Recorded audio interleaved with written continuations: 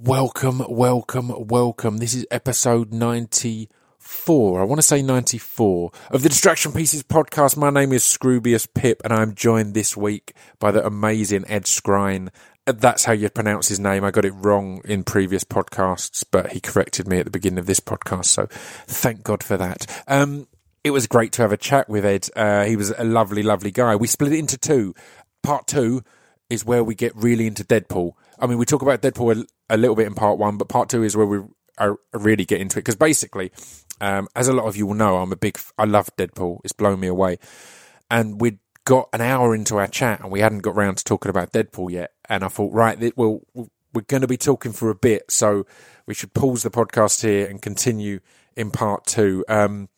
So we did that. Before I get into stuff, Speech Development Records, that's my record label. We talk a lot about music at the start of this, actually, because a lot of you will know that Ed came up as a rapper and came up with Plan B and people like that. And in that whole crowd, he debuted in Ill Manners, was his first film, and what really launched what is going on and continued to be an absolutely amazing career. So, but I've got a record label, Speech Development Records. You can buy my stuff there. You can buy everyone off my label.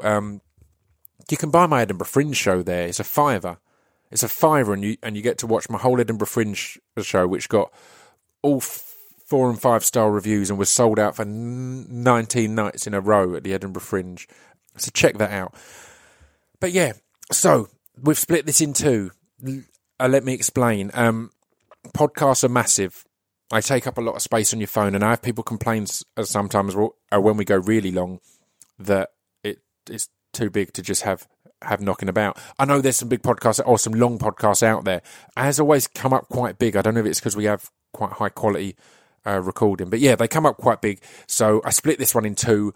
I didn't want to make you wait for it though. Like sometimes we do a midnight and midday. They're both going up at midnight, or we'll do midnight and 5 minutes past midnight. So if you listen to this, then you can have the other one if you want immediately. It's just to save space. I'm not going to lie, it also helps us if they are long, if we split them in two, because we'll get more downloads and so on and so forth. So it's win-win. It doesn't make any difference to you. It makes a small difference to us potentially, and it makes a big difference to people who have got a lot of stuff on their phone or small memory on their phone or whatever else. Man, I'm over-explaining this. In part one, we have a lovely chat. We talk about the starting of his acting career, his music career.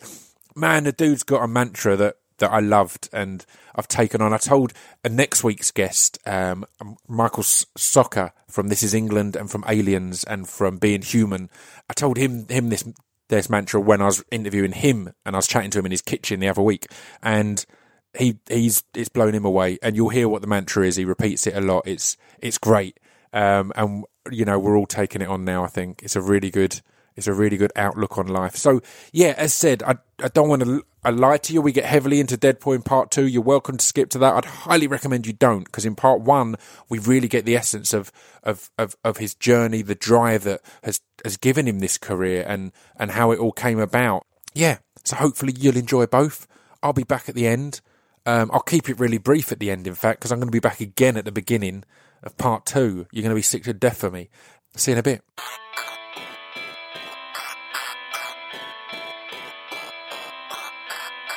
This piece of fiction is the intro to Distraction Pieces. This piece of fiction is the intro to Distraction Pieces. This piece of fiction is the intro to Distraction Pieces. This piece of fiction is the intro to Distraction Pieces. Right, I am joined today. Let me adjust my recording levels. Sorry, there we go. Before we start, Yeah. Skrein. Yeah. Skrein. All right. Could you introduce me to Screen? I thought Screen, everyone Skrein. does it. All right. Well, I've learnt that now. So let's start. I mean, that's the perfect start. I think you letting me know. So we have begun. I'm joined by Ed Skrein, not Screen. No, Skrein. the way my publicist said it to all the press guys, said Skrein like wine. Yeah. And I thought, I like that. So I use that now, say Skrein like wine. Skrein But I mean, like I've wine. had Screen, Skerin, Skane. I've had them all. Damn, that can't be know. fun. It's normal, man. But it's nice that people are having to learn your name. Yeah. It's a good sign, you know, that people are having to be told this. I think that, you know, everything takes its time, and people don't need to know it straight away. And, you know, you think about people like Jamiroquai, Yeah. Bjork, you know, Yeah. these people eventually it was Lady Leisha. It was eventually, it's right for us to, eventually we learn how to say the names, and then it becomes, you know, our little thing. Oh yeah, I know how to say it now. But anyway, you know, I completely agree. People don't need to get it right anyway. I'm a big believer in there's no such thing necessarily as like a good band name, for example. It's like a good band makes a name good. Exactly. Do you know what I mean? So if it's as you said, Jamiroquai, everyone knows that. It's easy now. Yeah. The first time you looked at it, you're like, the hell is because this? it's great music. Yeah. And they could have been called Blue or Westlife. Yeah.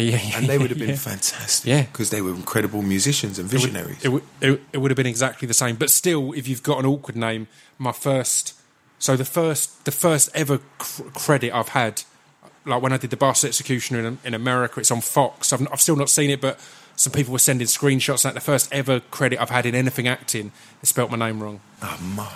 How did they spell it? So I think it's Scroubius. So they added a U instead of an O, and it was one of them. I was like, mate, it's not a big deal. I ribbed them about it. I was like, it's not a big deal. I mean, you can never have your first credit again. That's done now. That's done. It's wrong. But you know, it's quite funny. Though. It's exactly. It was good quite fun. Funny. It's actually quite a good story moving forward. And the fact is, I've chosen a ridiculously spelt and pronounced name. So you know, it's not your fault. That's your name that you've been given. So it's my fault. But I've learned it now. Scrying like wine. That's beautiful. Yeah. So how are you today, man? It's a beautiful day in London. It's a gorgeous day. Well, it's kind of a gorgeous day. It's been flirting between spring and grey, shitty rain. But I suppose that is April. But I'm good, my friend. I've been training this morning. Excellent. And I'm having a wonderful day. Are you? Let's kind of get things at the start. I mean, we're going to get obviously to Deadpool. Anyone who listens to my podcast or follows me anywhere knows it's like my film of the year. I think everyone smashed it. I think it's only April. Yeah, I know. How early is that? But again, I think that's an interesting thing, and we'll talk about that as well, because that February slot has become a key thing now with Kingsman last year and Deadpool this year, where you put it in that February slot and you get that opening. But yeah, we'll get to that. But are you a London lad, right? You've grown up in London and always had it as your home, yeah? How was your kind of upbringing and coming up in the world? You know, when I look back with hindsight, I think how lucky I was. Yeah. You know, I really do. I look back and I think, what an incredible time to be born, what an incredible place to be born. And then aside from that, you know, this metropolis, it can be a wonderful gift to the people that live in it, but it can also be a fucking noose around its neck. Yeah. And I'm so blessed and lucky that, you know, first of all, I had parents that were, you know, raised me the right way and were, you know, loving and supportive and, you know, would slap me around the back of the head but when I did things wrong, but like I fucking needed that. Yeah. And then, you know, to also to grow up, you know, in North London where we saw it all. You know what I mean? We literally saw it all. Like it was like the top to the bottom. You know what I mean? It was like, you know, I had friends who went to private school and we'd hang all the time. You know what I mean? And I'd hang with their friends. And you know, same time I'd be in the flats, you know, and we'd be, you know, and all of that. And, you know, it's a great mix in London, man, how you can have those extremes. Like even breaking it down to just North London or South London or East or West, kind of North and East, I guess, have the greatest mix. I feel South tends to be, again, there's more what you'd call the low ends, or you know, like of the class system wise, and West more at the high end of the class system wise. But North and East seem to have that real mix. There's some real nice parts North, and there's some real rough parts as well. I mean, if you look at like the school I went to was in Muswell Hill, right, which is like a nice area. You know what I mean? But back then, the catchment area for the school was so wide that we had people come from Enfield, we had people come from Barnet, and anyone who knows these areas will know how diverse these are. We had Hornsey, we had Tottenham, we had Crouch End, we had Highgate, we had Archway.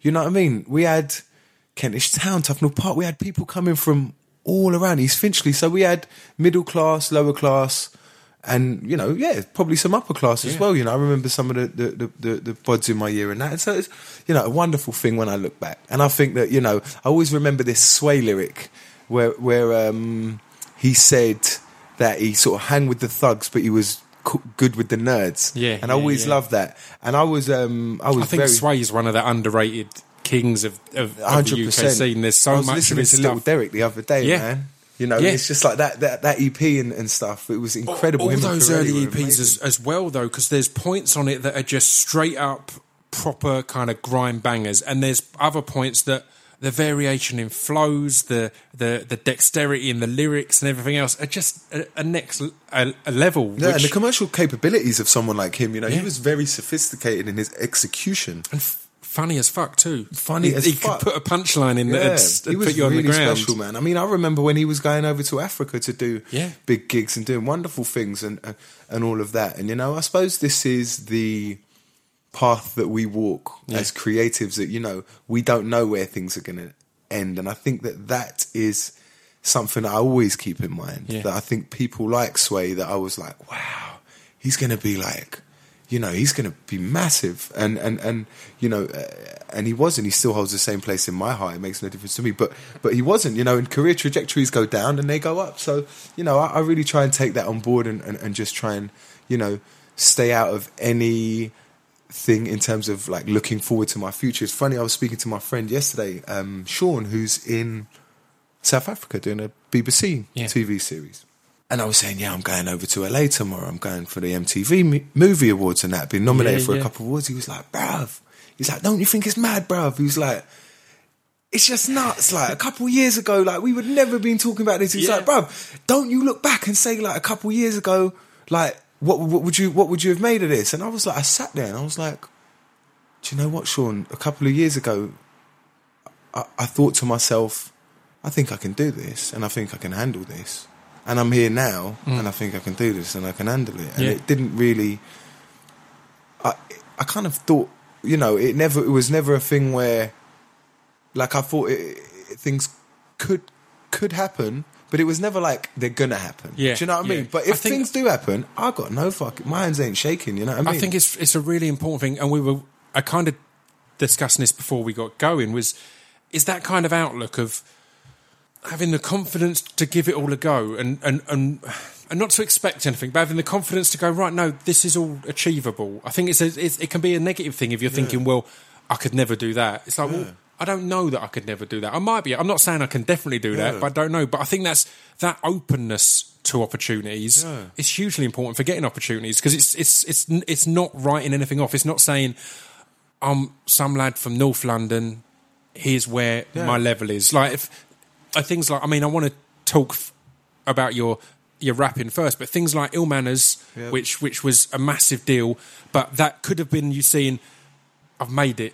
Do you know what I mean? Going, right, I'm in, and then that's the only type of film you can ever do, and so on and so forth. But not doing that, having the openness of going, what's next, man? I never expected to do that, but now it's happened and it's real. What can, anything's ahead. Yeah, I agree. I think there has to be a fearlessness. I don't want to over egg things or compare it to things that are a lot more important historically and emotionally. But you think of like the young pilots that went off to war in World War I and World War II or whatever, and the people that were going over to Normandy and stuff, and you think they're human to have been shitting it somewhat, you know? So I still have nerves and I still have insecurities like you and everyone else out there.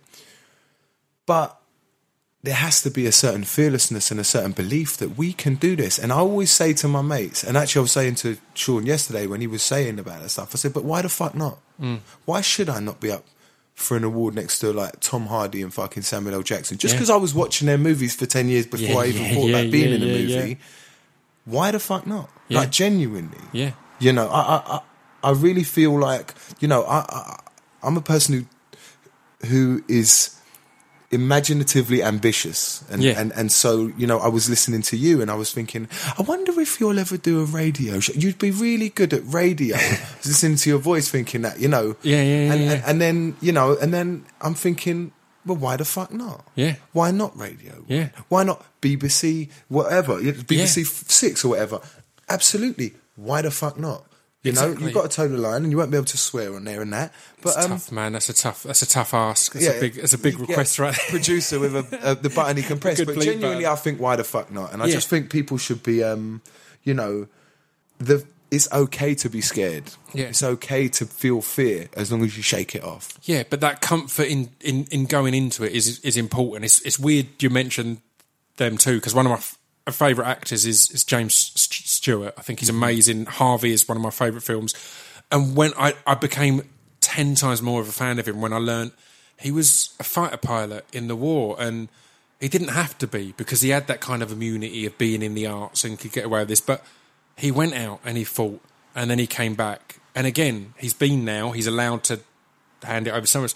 He went out again, and he went repeatedly because of exactly that kind of mentality. When I watch a lot of MMA, and when I'm showing it to new people, sometimes they'll be like one person will be getting their ass kicked, and they'll be like, "Why would anyone choose that as their profession?" It's like, well, because no one's thinking or no one's aiming for that part. Have a look at the other guy.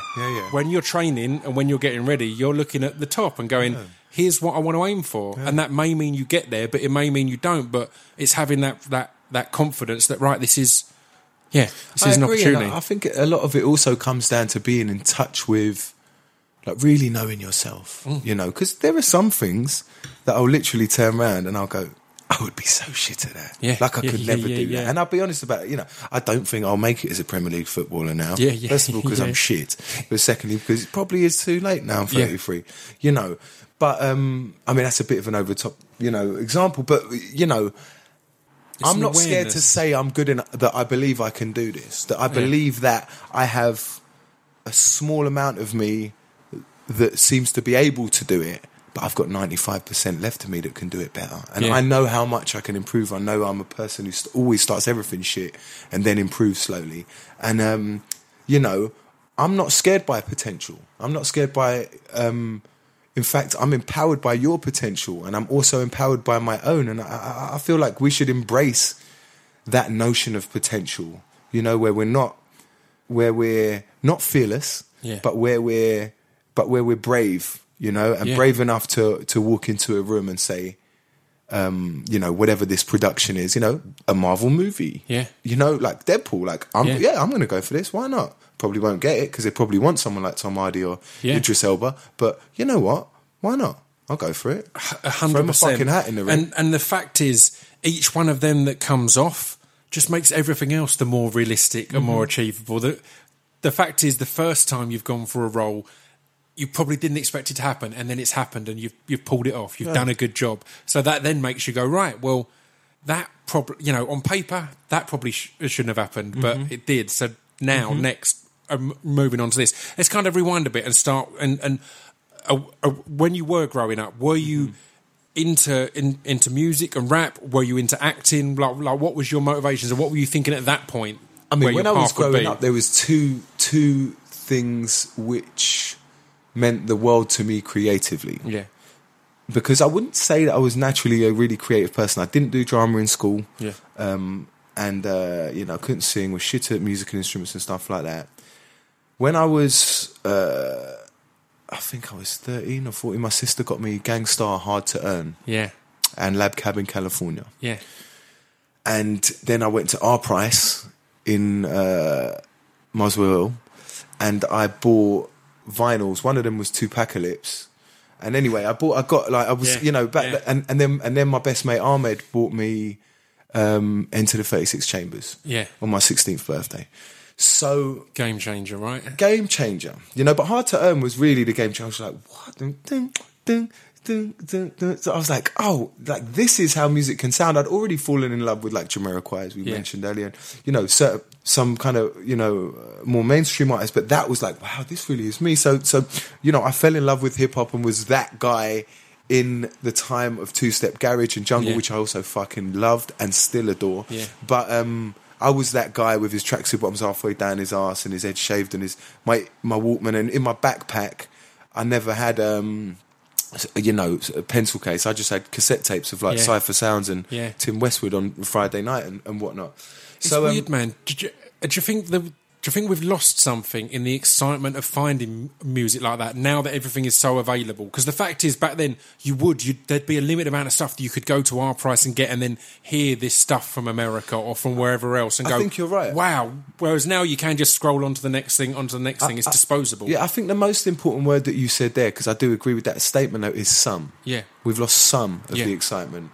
You know, because for me, Spotify is a wonderful platform that I'm enjoying thoroughly, especially with, you know, how much I'm, you know, travelling and stuff. Yeah, of course. So, you know, it's like, you know, this week I went on to the browse, looking through the Spotify, and I saw The Life of Pablo, the new Kanye, and I thought, oh, great, let me check this out. And I was loving it. And the Koji Radical EP, Ocean Wisdom's new album, Kano's new album, fantastic works of art that I've found and I'm so excited about, and I've forwarded the link on to so many people, and so the excitement is still there, but it's not half as exciting as buying the physical CD, lying down on my carpet in my mum's house, my mum telling me to turn it down, me turning it back up slowly, and reading all the thank yous and thinking, I wonder who that is. And wow, Guru thanked Slick Rick, and Guru thanked EPMD. Wow, they must be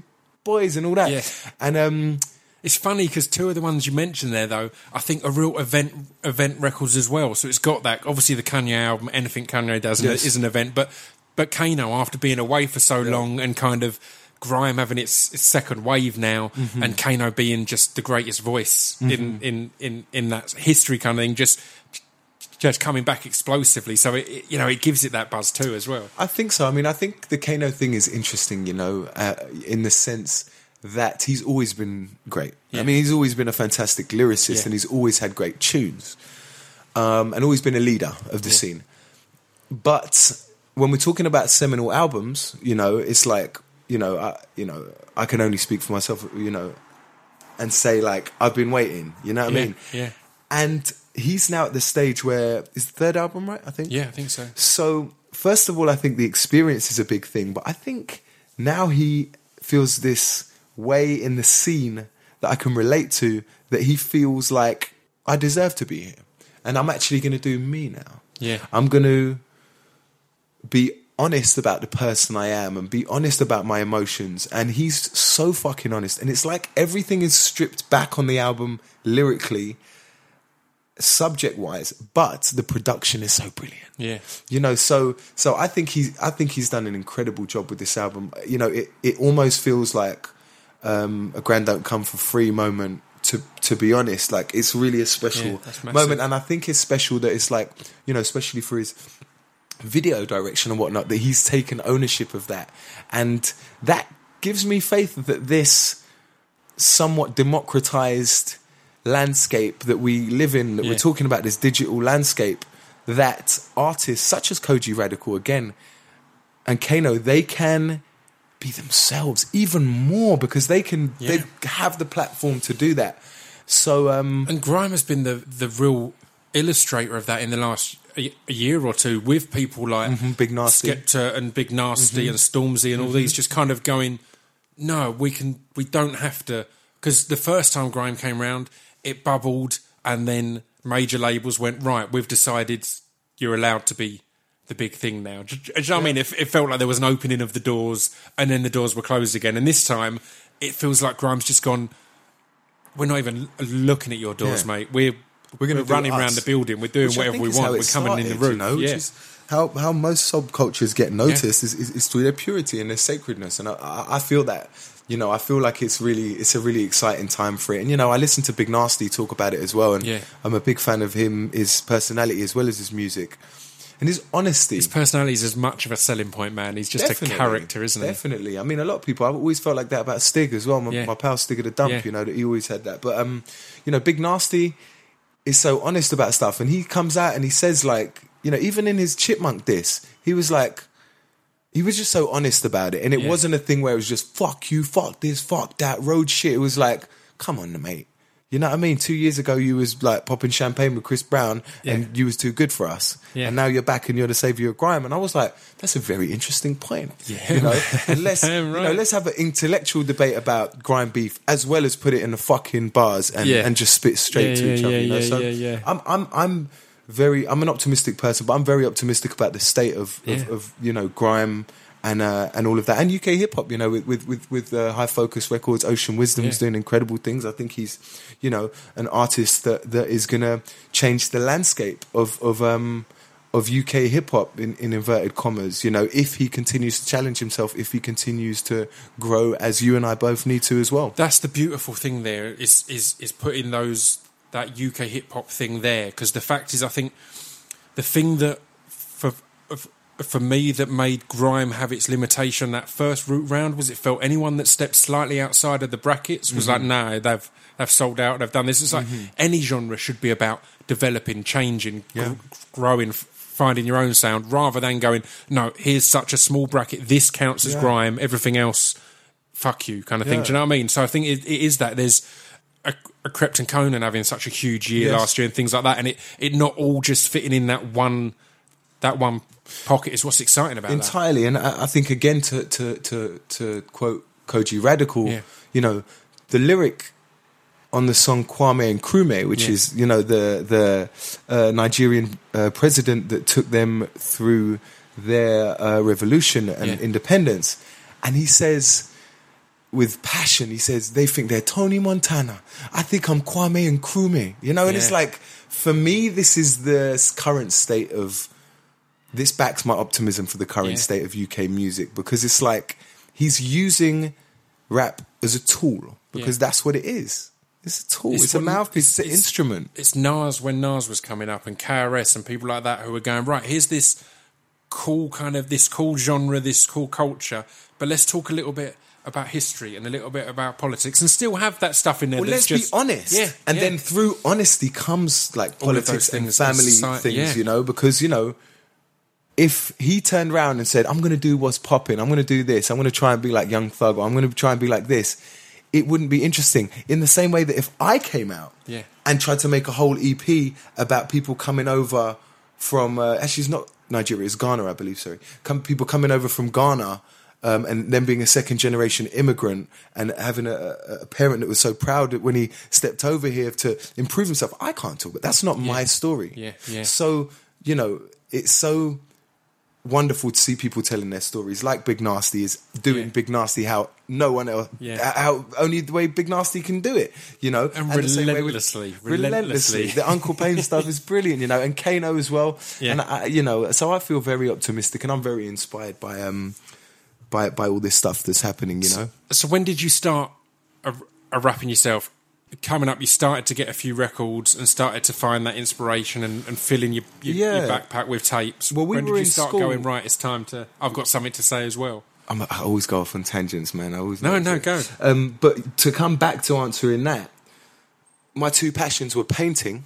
That's one of my paintings behind you there, with a Japanese artist, Tomoya Hiramatsu, and we did that in art school, and you know, painting was my passion. That was where I found my creative feet, you know. That's where I felt comfortable. My art teacher in school, Miss Snowsill, was a wonderful lady that, you know, pumped me with confidence. I mean, she was like Harry Redknapp or Alex Ferguson, made me feel 200 foot tall and run through brick walls for her.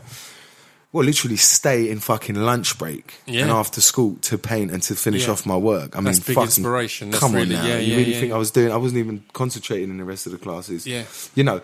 So anyway, so there was that. And then, you know, there was a couple of people in my year group, Ray and Chasney, that were, you know, also the hip hop heads. Some of the other five hip hop heads in the out of 120 pop, Brit pop and two step heads, you know. In the Reebok Classics and the skinny Versace jeans and the off-key mosh and all that. So we were the guy, you know. So anyway, we kind of started to experiment with stuff, and we'd, you know, cypher, and it all started with ironically rapping Guru's lyrics from Hard to Earn and from Moment of Truth. I think that's learning other people's flows is one of the first things, because people often will say to me, oh, I don't know, you remember all them lyrics. It's like, I guarantee there's about 4 albums that you know from front every to back. Fucking word, You know from front. It's like, that's how you know all them lyrics. It's getting in that mindset and learning that and going, you know, it's that passion and excitement over it. So that's a perfect tool and route in, right? It worked, man, and we'd just sit there with our Walkmans, you know, me and my pal, we'd meet up on a Friday night and we'd you know, we'd go and sit around and, you know, maybe have a couple of beers or a little, you know, something or whatever, and we would just listen to our Walkmans separately outside, because we couldn't couldn't, like, you know, puff in our mum's house or whatever, so we'd sit across from each other like this, just listening to Westwood and whoever he had on, that thing, and that was what we'd do. And then afterwards we'd be like, oh man, we'd be there dancing. You know what I mean?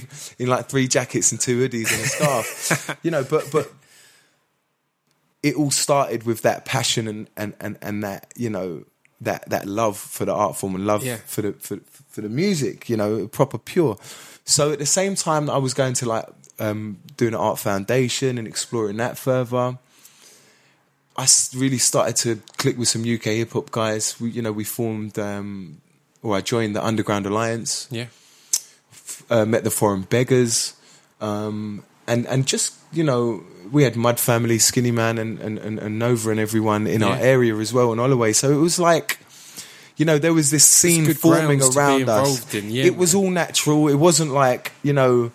And Foreign Beggars, I swear, supported every good hip hop group that came over at one point. There was a period where they were just every show. It was amazing, man. It was like me and a guy called Dr. Syntax. Yep, we kind of were there like pit bulls that they would bring along, and we'd come out and do a couple of numbers and cypher, and you know, we'd always have like our moshing track at the end, and we'd do that, and you know, we loved it. You know what I mean? And most of the time we'd take home 50 quid a show or nothing. Yeah, you know, and so it wasn't ever for the money, it was for the love, you know, and we did that, and it was a wonderful entrepreneurial spirit and a wonderful unity, you know. And we talk about the changing landscape of music, and what's interesting is that, you know, that was in the last days of Rome when it comes to record shops. Yeah, sure. My pal White Fang had Head Nod Records, which used to be MSN Records in MSM rather in Camden, you know, and it was wonderful. We sang around the vinyl shops and you know, so it was a wonderful time. There'd be a community and a scene there in itself, and that's, again, it's another thing it's a wonderful gone by the wayside. But I mean, it was a beautiful time. I mean, I'm in many ways I'm quite a short-sighted person in terms of like I'm very just interested in now, and I'm very just interested. I'm quite kind of in touch with what I should be doing right now, and I ain't got a fucking clue past that. Yeah. So it was all autopilot and all just trying to follow instinct. But it was a wonderful time. It truly was a wonderful time. What was your kind of path and route into acting then? What was the kind of drew you down that route? Another UK hip hop guy that I was hanging with before I met Beggars, before I met Underground Alliance, was Plan B, Ben True. Yeah. And we really clicked straight away, and you know, had an amazing creative relationship that we still have to this day, that I'd say is unique. I've still never met anyone, you know. I worked with Luc Besson, and he directed a couple of scenes with me, and all I kept thinking was, there's another person in this world like Ben. You know what I mean? Damn, that's high praise. Do you know what I mean? Yeah, that's nuts. It was like incredible. And you know, Neil Maskell and everyone who knows him and works with him will tell you the same, you know. And he's, you know, anyway, I love the geezer. He's a confidant, and he's my brother and all that. And we would collaborate for years, you know. And you know, I'd like to think we both enhanced each other's shit, even when it wasn't seen. Every acting gig I've ever done, I've spoke to him about. Every album he's ever done, he spoke to me about. I was there. I was writing with him. I was, you know, helping him, and you know what I mean. And so he was always writing stuff, and he had this story called Trigger, which was a true story about him and his pals when they had a BB gun or a water pistol, and anyway, the SWAT police come. Armed police came because they, you know, neighbour phoned up and said these kids have got a gun in the thing. And he always used to write down these stories, and we always used to say, like, trouble follows us wherever we go. Like, we'd roll, like, with a team. And we, especially when he was doing Strickland Banks and that, there was like 10 of us or whatever. Well, Sean was one of them as well. And Adam, who's a producer for Koji Radical, you know, so bringing it full circle. Yeah. But we'd all roll around, and like mad shit would just happen, man. We'd just get into some fucking mad scraps, mad like scrapes or whatever, mad stories, man. It would always end in fucking tears, man. Yeah. And tears, but tears of laughter as well. You know what I mean? It'd be fucking mad. And he'd write the stories down. He'd always write them down. And Ben was always one step ahead in that sense. And anyway, he wrote this thing, Trigger, and then he was asked to do a short film for the London Film Festival. And Mike Figgis, the legend, was doing something like 10 short films, and he wanted different musicians, and he was going to do a kind of like short film video for it. And cut a long story short, He did one with Ben, and me, Ben, and Adam Deacon did it. Yeah. And no rehearsals. We just went down to Shoreditch and we shot it for about 45 minutes. Didn't know who Mike Figgis was, but I just thought, what an interesting and polite middle-aged, middle-class man. Yeah. And when you see someone at the... It's madness, though. Just go down there, mate. Yeah. Yeah. Let's do it. And let's get involved. And you know, when you watch someone at the top of their game, it doesn't matter if they're a referee or a ballerina or a director, that it's an interesting thing to watch people. Yeah. I've always loved being around creatives. Anyhow, so we did that. And we sat there in Trafalgar Square and they screened it. And the 5 of us or 10 of us were down there, all drinking Red Stripes and having a nice time or whatever. And being rowdy as we always were. And it came on and I watched it and I saw my face up there in the big thing and I thought, fucking hell. I thought, why the fuck not? Yeah. All right. Maybe. Anyway, whatever. Carry on. Yeah. Then he did a short film. He wrote a short film and he kept saying to me, you should be an actor, bruv. You got a film face and all this. And I'd laugh and say, all right, mate, whatever. You know. And then he wrote the short film, Michelle, which was an extended story of Businesswoman, which was the first one. Yeah. And we shot that. I think he put $3,000 down for it and we did it. It was a sort of 12-minute thing with Neil Maskell. Yeah. And Adam Deacon again, and we did that, and then cut a long story short. So there's about a year and a half in between those two, a year in between them, and then I think a year and a half later we got funding for a feature film for Ill Manners. Yeah. And then in 2010 we shot that, and I remember being at Café de Paris when Ben was doing his video for Love Goes Down. Wonderful video. We were all suited and booted. And that was another wild night. And more stories. Yeah. I wish I could. I'm having so much flashbacks. I'm glad you lot can't see them. I'm like, I can't say that on here. But Craig, you remember what happened. And I remember one of the producers coming up to me and saying, like, "This is really happening. Like, you know, are you going to be ready for this? Like, you're one of the leads. You've really it's going to be tough. I believe in you, but like." Get ready for this. Ready, and I remember just thinking, fuck.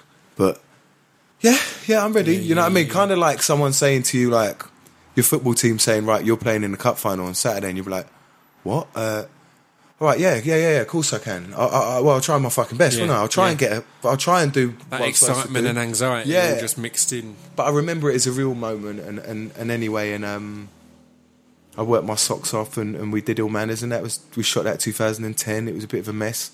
Went back for reshoots 2011, and it came out 2012. You know, and it's like, so it's still only like, you know, not even 4 years since my first movie came out. Crazy, you know what I mean? It's like, and that was a massive thing. It was a massive deal. It blew up. It got a lot of love. It was massive for Ben, obviously, as well, to have that kind of, look, here's what I can do kind of thing. Mm-hmm. Here's what we can do. Yeah. You look at us as hoodies and asbos, you think that because we speak in what they now term as, what do they call it, Millennium London? What's it called?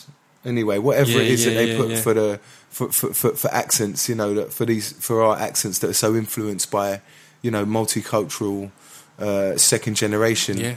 You know, and so, you know, you look at us as fucking idiots, and you know, you keep, you know, you close doors for us, but this is what we're capable of. Yeah. We are capable of this, you know what I mean? And that was a wonderful thing. I think Ben really empowered a lot of our generation with that, and then he, you know, with Strickland Banks and all of his stuff. But what was amazing was like reading double-page spreads in The Guardian with like fucking Edwina Currie. Yeah. Saying this is the most important movie of X amount and they should show it to everyone in the House of Commons. Yeah. Now, the most important thing there for me is like, they should show it in the House of Commons. I'm like, yes, they fucking should. Yeah. And when I listen to certain songs, when I listen to Kwame Nkrumah, Koji Radical again, I think they should play that in the House of Commons. Should be known. This is what the youth of Hoxton are making.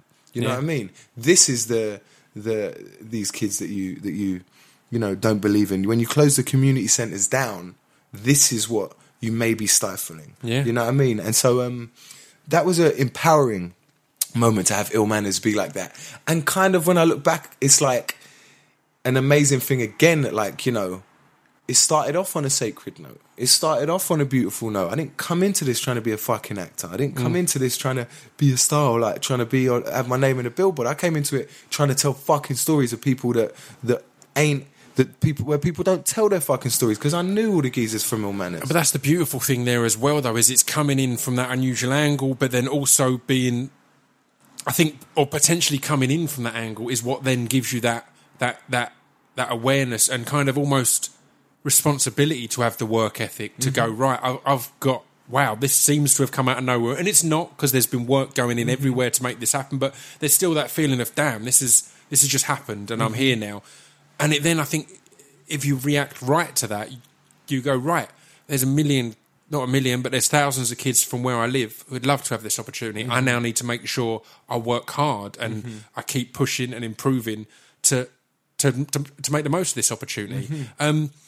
What was your next step there with regards to managing your career kind of thing? Because there's coming through in a film like this, and I spoke to Stevie Graham about this, is there's a risk when you come through in a film like this, and you did the Sweeney as well and things like that, there's a risk of then going, right, well, you are now forever that kind of London Cockney, as you said, that kind of millennial accent, dash your role now. Was there a conscious decision to go, right, I need to make sure I get roles that aren't just that, to break out of this? Yeah, there was, and there has been the whole way through. You know, the funny thing is I have been, I've always giggled when I've like heard of the temporary boxes that I've been put in. Yeah. You know, because I've got springs in my step. You can't, you know, I jump out of it. It's what I've noticed just looking over, because again, I'm a fan of a lot of the things you've been in, but it's always nice to do these, because you get to look in the cold light of day at timelines and things like that. And the thing that jumped out at me was every time it seems like there's a threat of you being typecast, it's like, right, nah, I'm gone now. So obviously, it was literally after that you did Game of Thrones, and then after that there came some Viking stuff and Knight stuff and things like that, which again, if you've done something as huge as Game of Thrones, there's going to be that thing of, right, we've seen him with long hair and a sword and all this, that's perfect. And as soon as that starts to happen, which again, a lot of people go, this is golden now, I can do this and do this and do this. You've gone, no, I'm over here now. But all of them got explored for a couple of movies. And that's what's interesting when you look at the timeline, is to say that, you know, I explored the kind of London, you know, millennial thing that we were talking about in terms of like the Sweeney, Piggy, which I did with Neil Mascott again, and Paul Anderson Boycey, who's another gentleman who's taught me a lot over the years. And then it was Game of Thrones, Northmen, all the, you know, there was another one, Sword of Vengeance or whatever. And then it was moving over into some British stuff. You know, because I didn't want to just be that period, to do just the period stuff. Yeah. And then it became... And again, it's easy, particularly as a British actor at the moment, there's so much demand in period stuff. It's like, it's such a... It feels like there was a point, I had someone ask on one of the podcasts ages ago, now you're trying out this acting stuff, are you going to move to LA to make things happen? It's like, well, I'll go to LA because I go to LA anyway for music, for other things, but I don't think that's the case anymore. I think there's as much exciting stuff going on in the UK now, and as much demand from America and from all around the world to go, right, let's film this thing, or we need English actors. We need this in period stuff though. So again, it's that step to go, right, no, I'm not just... You know, I'm fascinated by the notion of the evolution of the artist from within. I'm fascinated by the notion that we challenge ourselves. Yeah. I'm fascinated by the notion by following the career path of someone like David Hockney. Mm-hmm. Rather than many of these actors or musicians that we look at. Yeah, you know, I want. It's great to look outside of your genre to find your route and your path, rather than, again, it's one of the things, not to bring it back to me, but one of the things that me and Dan Lassac benefited from was when we came out, there was no one really doing our sound and our style. Therefore, we didn't have that simple blueprint to plug into. Like, there was a point where if you were an indie band, you could just go, right, here's what you need to do. You need to get a review from this person, a gig at this place, played on this radio station, XYZ, and you're on the front cover of NME. Do you know what I mean? It's those simple things. So it was kind of exciting for us that we had to kind of go, right, we kind of need to just try every door, because we don't know which one's going to work, because, you know, that path isn't already laid out. So that seems like a good approach to any career, rather than going, here's how Tom Hardy did it, or here's how Michael Fassbender did it, or whoever else, going, right, Let's look in a completely different genre and go, here's what they did, subverting their style. I mean, I think, like, you know, when I say about Hockney or something like that, you know, I always think about the exhibition I saw that he did at the Tate, where he started working on iPads at the age of 80 years old. Yeah.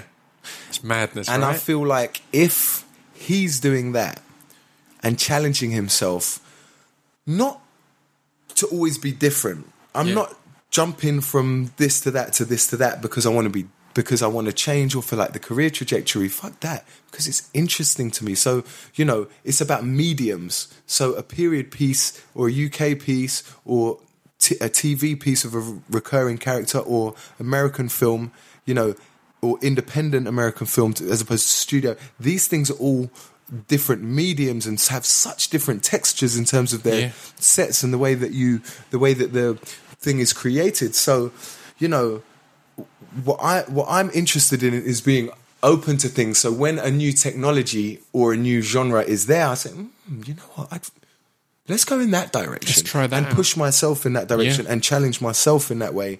You know, and I feel like that's the way to improve, you know, and completely. You know, I'm a baby, so I've got to improve in this. How exciting I was then stepping into something, or scary in a way, stepping into something like Game of Thrones, which is this huge beast of a show that was already very established. Pretty much from series 1, it was this huge thing. And you've gone from working in UK stuff, mainly in UK stuff, with people who a lot of the time will probably be your mates. Yeah, like the me. fact is, you're going out there, they'll be like you, they'll have similar backgrounds, you know, then you're going out there and you're in this different world.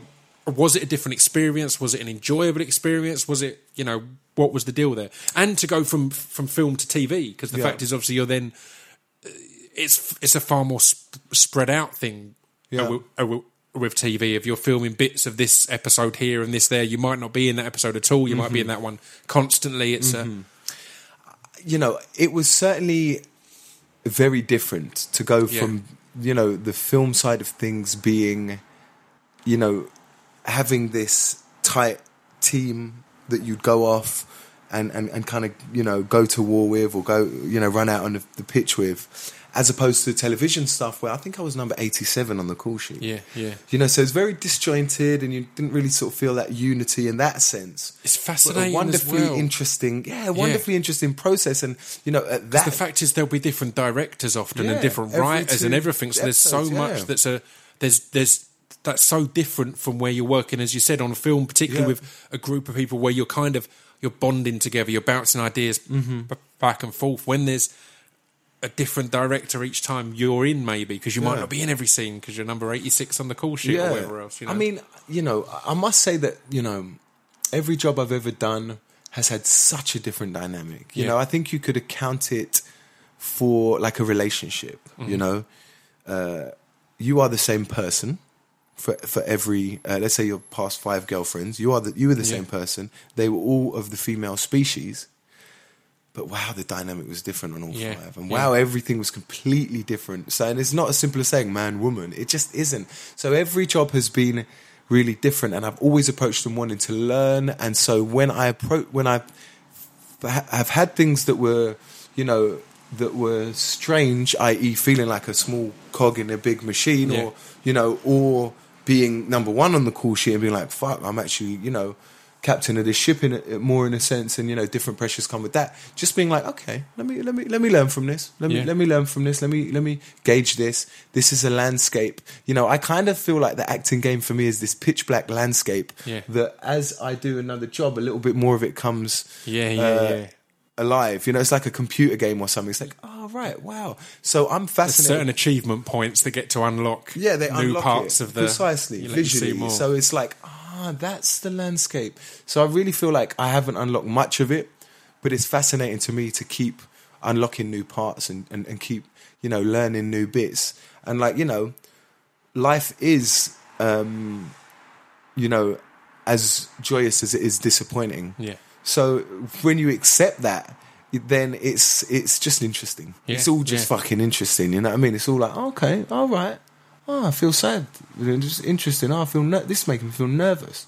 Right, okay, let me Why am I feeling nervous?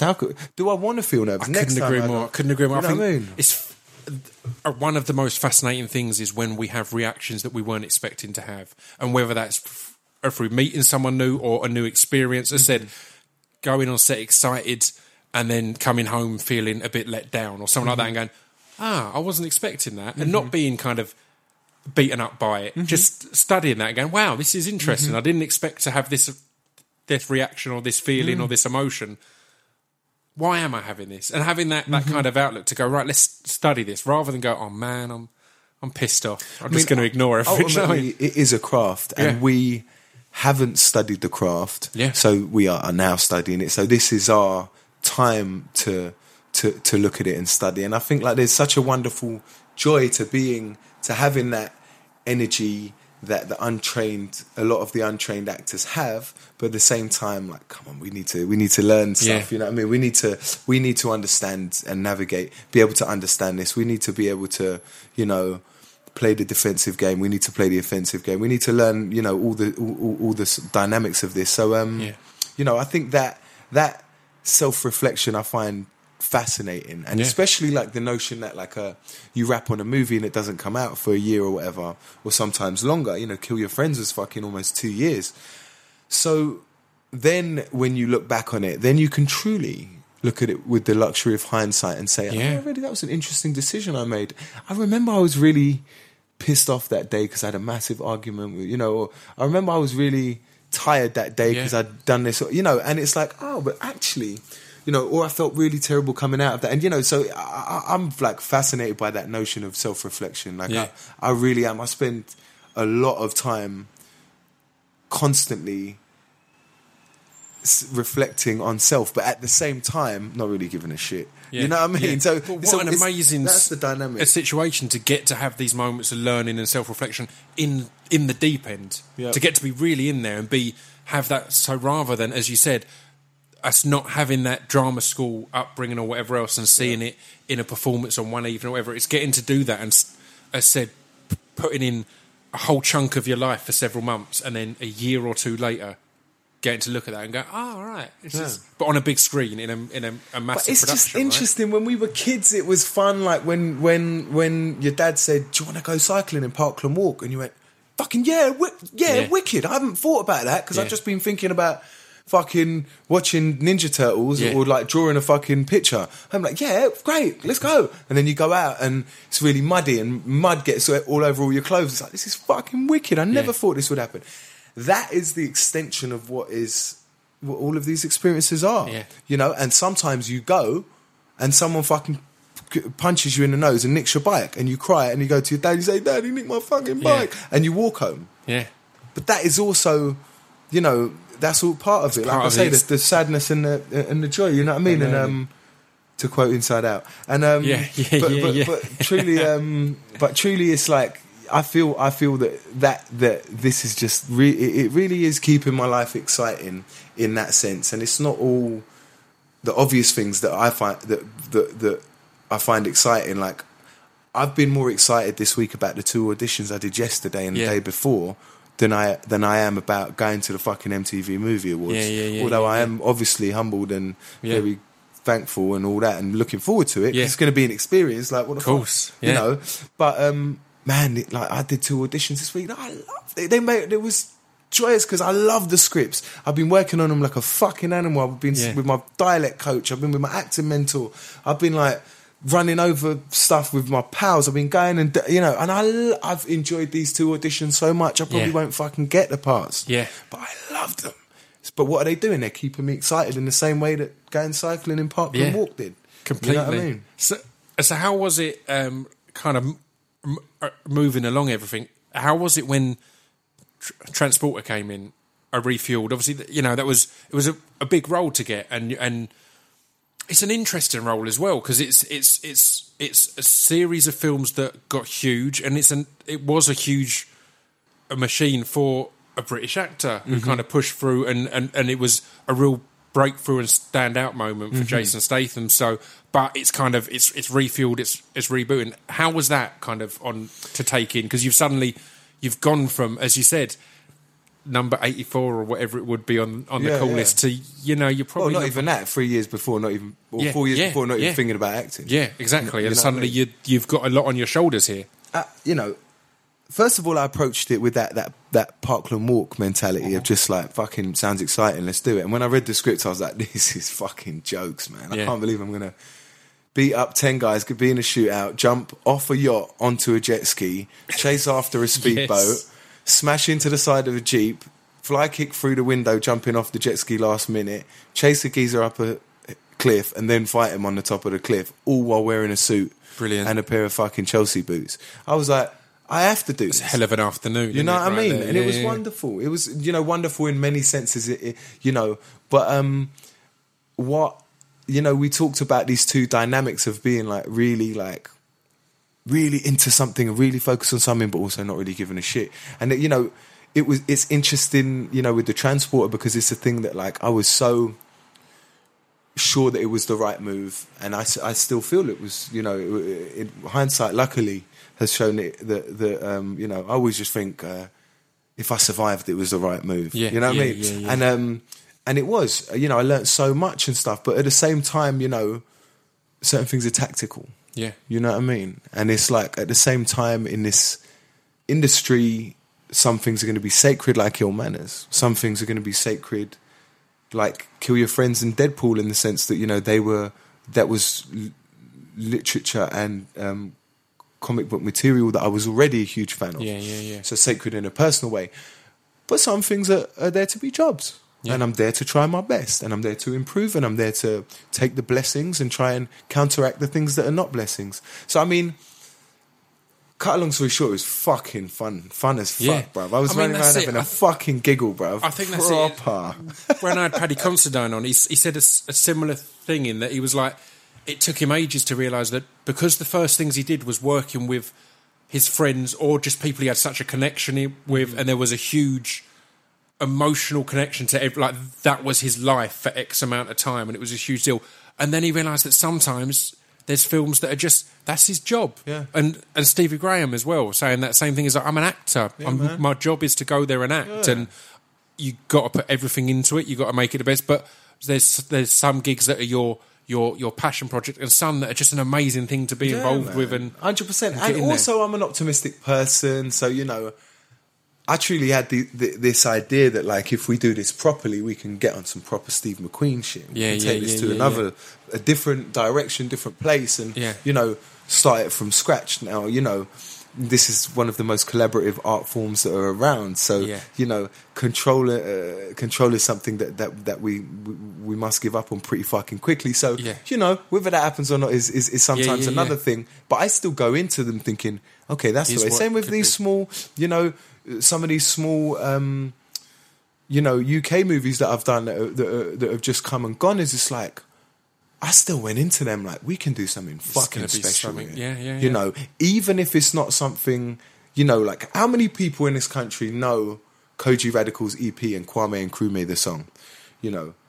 I don't think a huge amount. Yeah. It means the fucking world to me. Yeah. I'm trying to make movies like Kwame Nkrumah makes me feel. I'm trying to make people feel how I feel when I listen to Kwame Nkrumah. I'm trying to make one fucking geezer do that.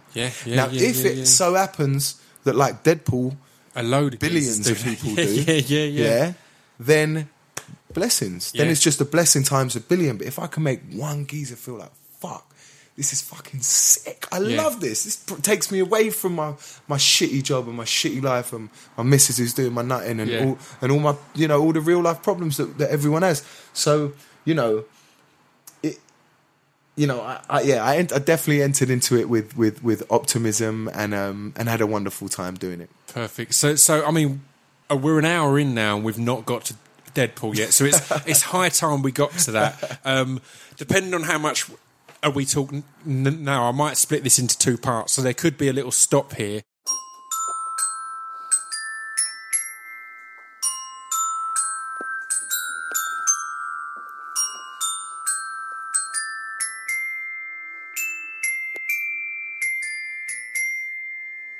You've been listening to Scroobius Pip's Discretion Pieces. there we go. We did stop it there. As I mentioned in the intro, and as I said, I might at that point. We bloody well did, didn't we? It's split in two.